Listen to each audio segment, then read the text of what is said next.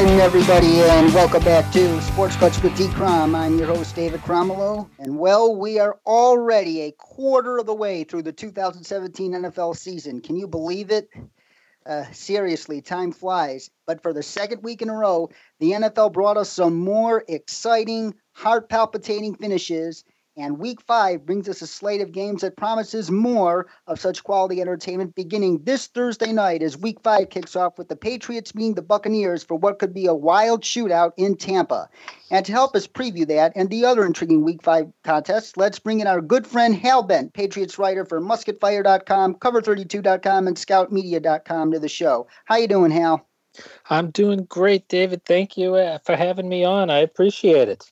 You're very welcome, and thank you for donating your time and talents and coming on the show yet again, Hal. Your service is tremendously appreciated here. And before we preview our Week 5 games, what were your 4 big takeaways from Week 4? So I'm never picking the Browns ever again the rest of my life. That's takeaway number 1. Beyond that, there's no quick fix for the New England defense.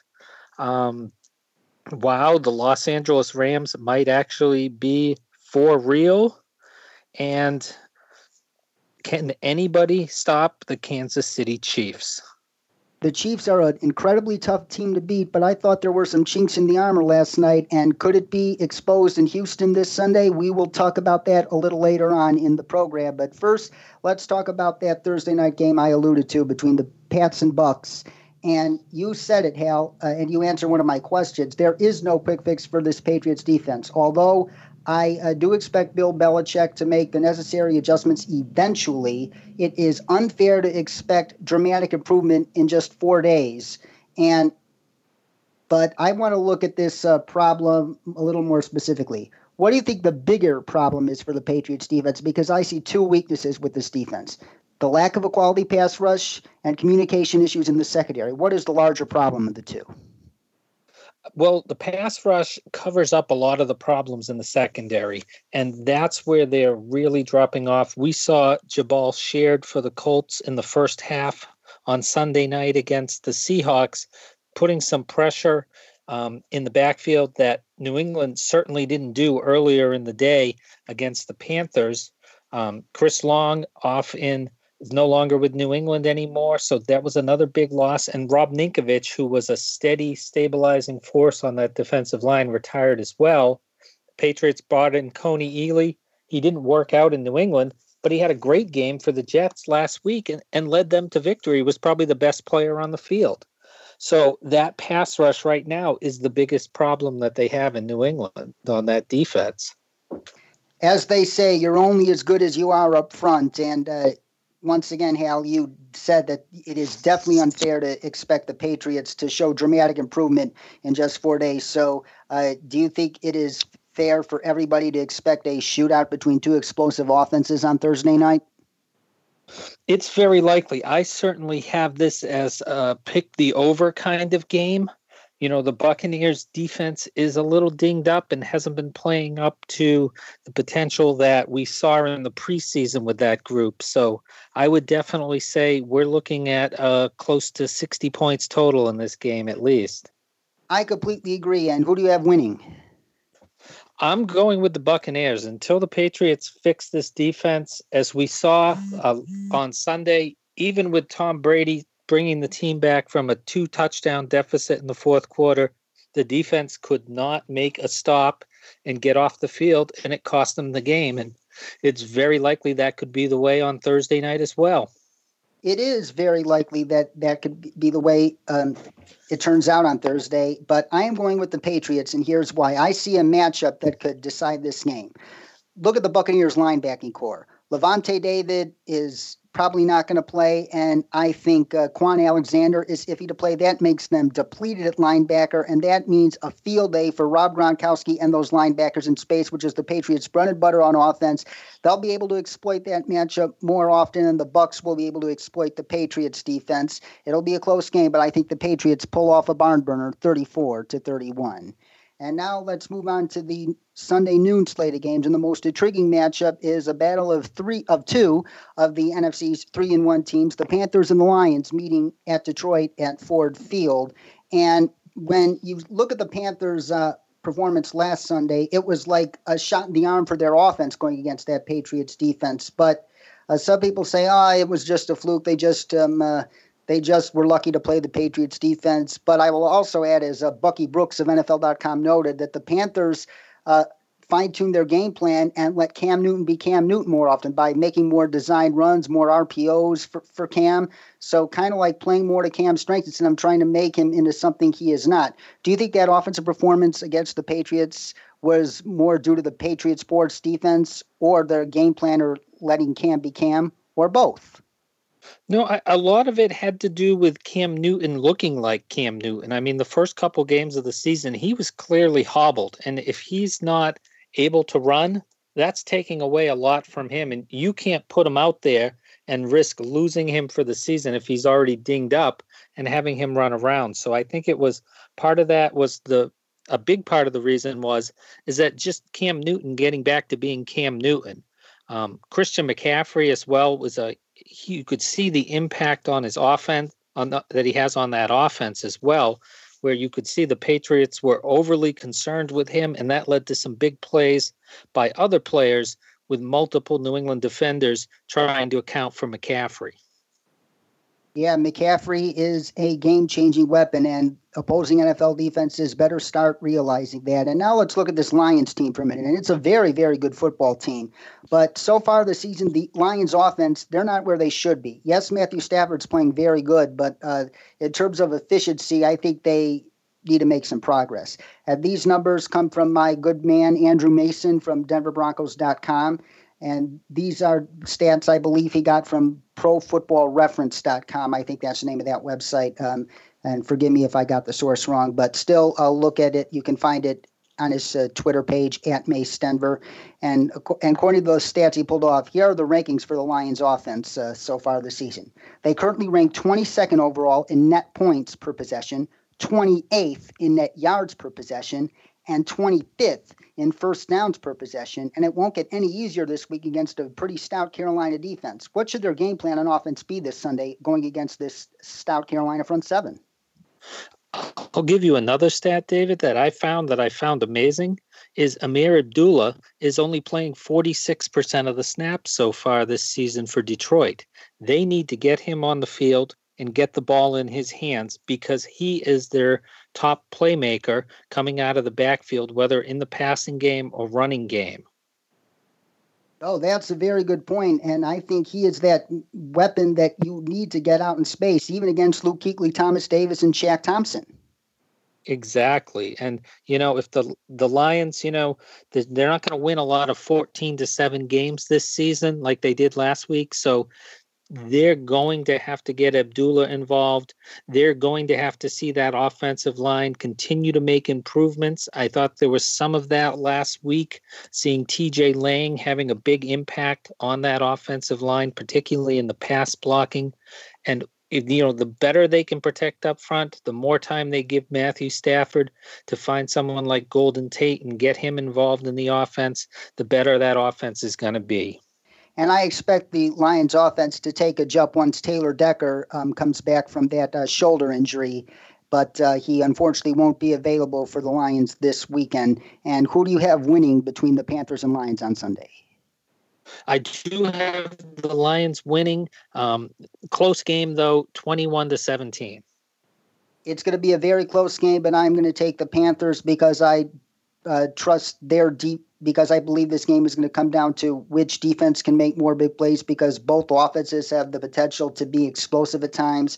And I trust that Panthers defense with all their playmakers in the front seven to make some game-deciding plays there for the Panthers to pull off a tight one in Motor City. And moving right along now, you mentioned the Los Angeles Rams earlier in this program, Hal, and I am even more of a believer in them now than I was a week ago because of their impressive road victory over the Dallas Cowboys, but they obviously have a bigger opportunity this week to make a statement against the Seattle Seahawks at home, as if to say a Rams win on Sunday would serve notice to the Seahawks that your time atop this division is over. It is our time now. But in recent years, the Seahawks have struggled against the Rams on the road in recent years, and they will be without two key players in this game, in pass rusher Cliff Averill and running back Chris Carson, and the weakest link on this Rams team is stopping the run. And without a quality running back, that might be very hard. That might be harder than usual to do. So, due to the injuries and their recent struggles against the Rams in road games recently, do you think there's more pressure on the Seahawks to win this game than there is on the Rams? Oh, definitely. The pressure is on Seattle because you can't fall under 500 and have the Rams sitting at 4-1 with a game in hand against you already. And I agree what you were saying with Sean McVay as well. It's a complete 180 if you're looking at that Rams offense from last season as compared to this season. I mean, talk about a team that a few tweaks and a few trades, free agent signings, and they're explosive. They most certainly are. And what matchup do you think will decide this game? I think the Rams have to find a way to get a body on Bobby Wagner. Wagner has been playing as great as he's been. This is probably the best I've seen him play in Seattle. He's been all over the field. He's been an impact in the passing game, in the running game. And if the Rams can't account for him and block him up, he's going to be making plays. And if he stops, if there's somebody to stop Gurley, it's going to be Bobby Wagner.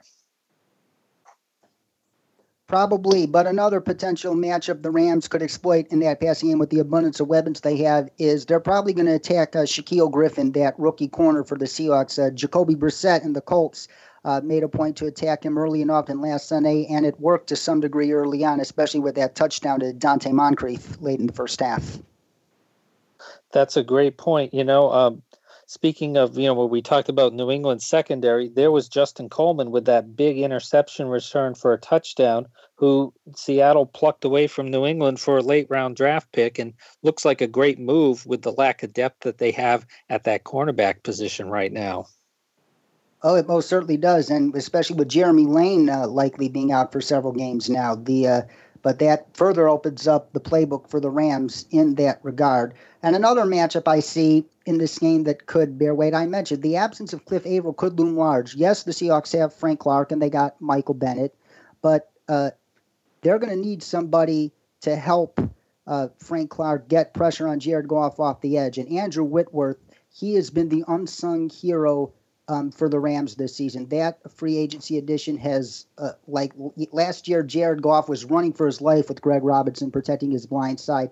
And now with Andrew Whitworth protecting him, he has all the time in the world to throw. And they're going to likely be putting up Marcus Smith, who did have a strip sack that led to that fumble recovery for a touchdown by Bobby Wagner in Sunday's game. He'll be playing likely opposite of Frank Clark on passing downs, most likely. But going against Whitworth, especially for a player that is still raw in many ways, is a very, very tall order. And if they're not able to get pressure with Marcus Smith off the edge, as well as Frank Clark, it could be a rough day for the Seahawks defense.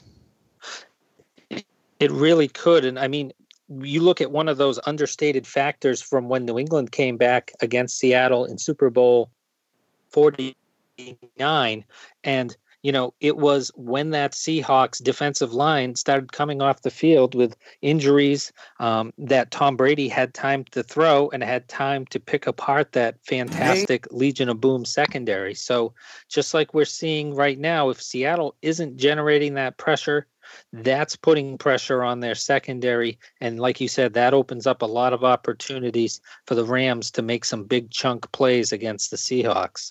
Most certainly, especially since, and the Seahawks know this, and their offseason moves, that trade for Sheldon Richardson and how they loaded up on secondary depth of the draft symbolizes that they know the Legion of Boom is, as in the secondary, is pretty much past their prime, and they need more help up front to hide whatever deficiencies they might have as they get older. So they're going to have to get to Jared Goff first and foremost, and if not, it could be a long day, even with that Legion of Boom. And who do you have winning this game? I just have the Rams offense being just a little too much for the Seahawks, and the Rams pull out a close one, 27-24. Great minds do think alike indeed. And now let's move on to the other game in the 3 o'clock window that is going to be watched by a lot of people. The Packers traveling to Arlington and Jerry World to take on the Cowboys in a rematch of last year's NFC divisional playoff thriller. And the Cowboys coming off that heartbreaking close loss to the Rams at home. And they're facing the Packers, who are coming off 11 days rest. And when you give Aaron Rodgers 11 days to prepare against a defense like the Cowboys that is tremendously inconsistent, that screams a huge advantage to the Packers. But the Cowboys are hoping that they get linebacker Sean Lee back for this week. And how much do you think will Sean Lee's presence help that Cowboys defense facing Aaron Rodgers with the amount of rest he's had since the Packers played on Thursday? I think Sean Lee being back would be a huge, huge advantage for Dallas. Even with the beat up running backs in Green Bay still needs to run the ball for that offensive line to give enough time for Rodgers to throw. That play action is so important to them. And if somebody like Sean Lee is able to get in the middle of that and clog up the middle, stop that Packers running game and make them one-dimensional, that's a huge lift for the Cowboys defense. Plus, Sean Lee is the quarterback of this Cowboys defense. He calls all the plays and makes sure everybody's in alignment, and especially against a quarterback like Aaron Rodgers, who is a genius at drawing you off sides and catching you with 12 guys on the field. Sean Lee, having him in the lineup, should have them more as prepared as possible to face the genius of Aaron Rodgers. But the bigger headline in this game concerns an off-the-field issue, and I'm obviously talking about Ezekiel Elliott's situation. Just yesterday, the Fifth Circuit Court of Appeals in New Orleans heard an oral argument, and the NFL is asking for the injunction that is blocking his suspension to be dropped by the court. And hypothetically speaking, let's say the court rules in favor of the NFL before Sunday and Elliott cannot play as a result. And if Ezekiel Elliott does not play this week, hypothetically speaking, how well do you think Alfred Morris can fill the void? I think talent-wise, obviously that's a huge drop-off, but just the effect that will have on the rest of the team is just simply demoralizing for Dallas. To lose one of your top offensive talents for, a suspension that, whether he did or did not, it was a hefty, hefty price to pay. And like you said, whether that happens or not, it's hard to bet against the NFL when it comes to court. It most certainly is hard to bet against the NFL in court, especially considering that there are more Republican pro-business appointed judges at the circuit court level than there are Democratic pro-labor appointed judges. But the judicial panel that Elliott faced, one judge was appointed by Obama, and one of the two Republican appointees is more like Anthony Kennedy, Sandra Day O'Connor type in his rulings. So, and with the way they asked questions, it was hard to gauge on what side they were leaning. So it's still very much up in the air for that regard. The NFL, I think, wins this case eventually, but whether they get the injunction blocked remains to be seen. But back to this game, who do you have winning and why? Well, I have the Packers outlasting the Cowboys 27-24. I think the Cowboys defense, where it's a little too much to take on Aaron Rodgers. He's got the extra rest, like you had mentioned earlier. And, if the Packers can get running the ball, DeMarcus Lawrence has been the best defender for the Cowboys. But the last week or two, it looks like he's trying to do too much. Teams have had success running right at him because he's a little bit out of position, overrunning the plays, trying to make that big play and get the defense off the field. I agree. I like the Packers too because the Cowboys secondary, sans Orlando Scandrick, is still young and inexperienced, and they experienced their fair share of growing pains against Jared Goff, and they will experience even more of those growing pains against Aaron Rodgers as the Packers pull off a close one in Dallas, 31-27.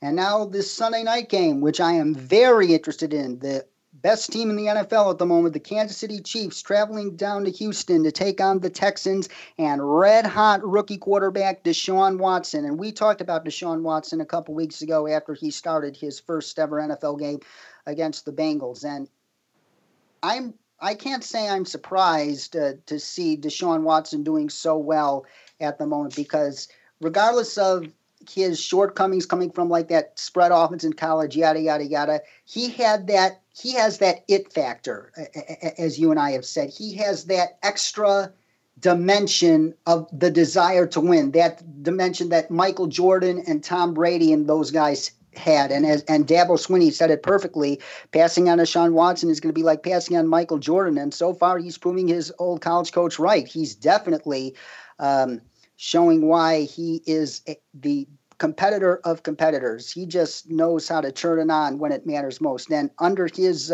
stewardship, the Texans have scored 90 points, 90 in their last two games. And that has been unheard of for the Texans in recent years. But I don't mean to discredit Deshaun Watson. I am very high on him long-term in this league. I think he can be a great quarterback. And with this supporting cast that he has in Houston on both sides of the ball, he could potentially be the final piece that makes the Texans a Super Bowl contender. But his last two games were against two of the worst defenses in the league, in the Titans and obviously the Patriots. And he experiences a much tougher test this Sunday against that Chiefs defense. What are some things Deshaun Watson can do better in order to deliver an efficient performance against that Chiefs defense? Yeah, so the Chiefs defense has had a huge amount of success this season by forcing quarterbacks to sit in the pocket, and that smothering defense where you see them rushing just three guys and dropping 8 into coverage and forcing patience. And that was something that confounded Tom Brady in week 1. You saw it again against the Redskins on Monday night. There were too many plays where the quarterback is holding the ball, and doesn't matter what quarterback you are in the NFL, you have that clock in your head. And when that starts going off, you start getting nervous. And that's where they're forcing teams into mistakes. And just being able to generate that pressure with that 3 or 4 man rush has been huge for the Chiefs. And that's something that Deshaun Watson is going to have to stay patient on Sunday night against that Kansas City defense. Especially with the Texans' offensive line being one of the more subpar units in the league. But the Chiefs have a little offensive line problem at the moment. I'm not sure if their center, Mitch Morse, is going to be healthy enough to play this week. And their starting guard, Laurent Duvernay-Tardif, one of their 2 starting guards, got hurt on one of the first couple plays of the game last night, and he was in a knee brace headed out of the stadium. So he looks iffy for this week as well. And going against that Texans front of Jadeveon Clowney, J.J. Watt, and Whitney Mercilus, plus that crowd noise and a depleted Chiefs offensive line, could that be enough for the Texans to pull off the upset on Sunday night? I'll tell you, it's hard not to think that they have a chance. Like you had said earlier, alluded to, the Redskins did make some noise against the Chiefs and really had a chance to put their backs up against the wall, showed that they're not entirely invincible. And the way the Texans are playing right now, getting the great play on defense with that front 4, front 7, and that strong offensive performance from Deshaun Watson, I would say if there's a team that has a chance right now, it's definitely the Texans. And do they pull off that upset, Hal? No, they don't. The Chiefs pull it out 27-24. I'm running out of superlatives for Kareem Hunt right now. He has best been fantastic. And how did this guy, what did he drop to the 3rd round? That's third round. Mind-boggling right now. Absolutely mind-boggling. I call it big school bias. They probably passed over him because he came from small school Toledo, and they had that big school bias notion amongst some draft evaluators I just dislike with a passion. For example, Jerry Rice went to Mississippi Valley State. Walter Payton went to Jackson State. And they're both the all-time best at their position, arguably. So the big school bias argument can kiss my you-know-what. And once again, he is Hal Bent, ladies and gentlemen. He covers the New England Patriots for Cover32.com, Scout Media, and MusketFire.com. And Hal, we thank you once again for joining our program and donating your time and your amazing knowledge of football to the show. But you know the deal. Before we go, we have this rapid fire segment in which we predict the remainder of the NFL games of the week. And let's start now, starting with an afternoon tilt in Pittsburgh at Heinz Field, where the Jaguars, looking to come off a heartbreaking loss against the Jets, have to face that Steelers offense. What do you got? I'm picking the upset. This Jaguars team is up and down. I see them as up this week, and they pull it off 20-19 over the Steelers. It wouldn't be a surprise, especially with Ben Roethlisberger showing some age, but I just like the Steelers at home. I think they pull off a close one, 24-19. And the Jets, surprisingly at 2-2, travel to play the Browns at 0-4. I wanted to pick the Browns, but I just can't trust them right now. What about you, Hal?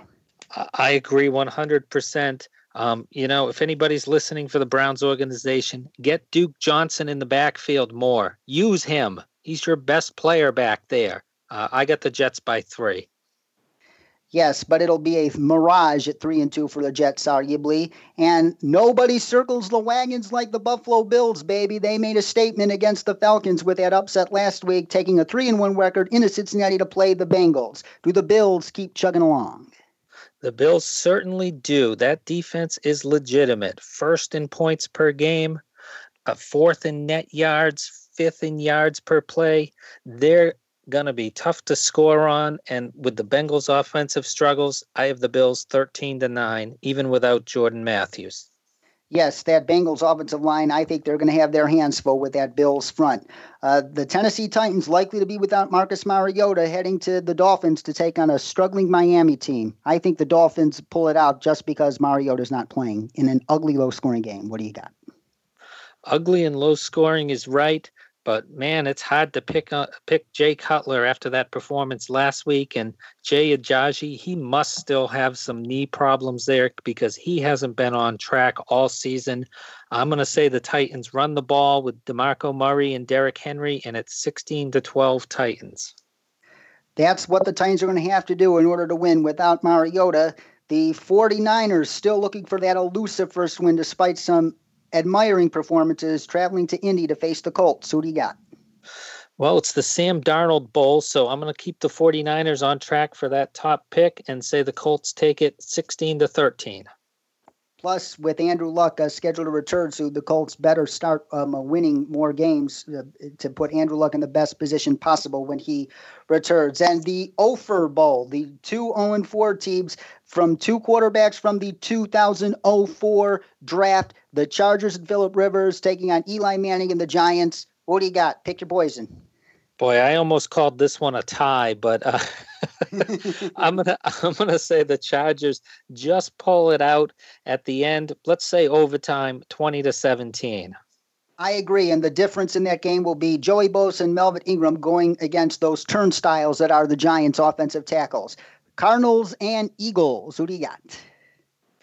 Another close game, closer than it should be, but I really like the way the offensive line has been playing for the Eagles. It's been a huge part of their success so far at 3-1, and I see the Eagles taking it 27-20.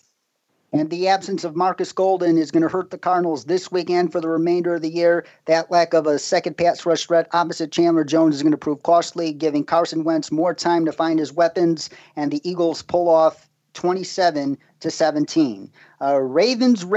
Raiders having E.J. Manuel starting in place of Derek Carr, and the Ravens with Joe Flacco absolutely struggling right now on offense. What do you got in that game? Boy, this is a tough one because both, like you said, both of those offenses, it's hard to pick E.J. Manuel to win a game. And after the performance of Joe Flacco the last couple of weeks, I mean, no rhythm, no timing with his receivers. All that time he missed this offseason is clearly affecting that Ravens offense.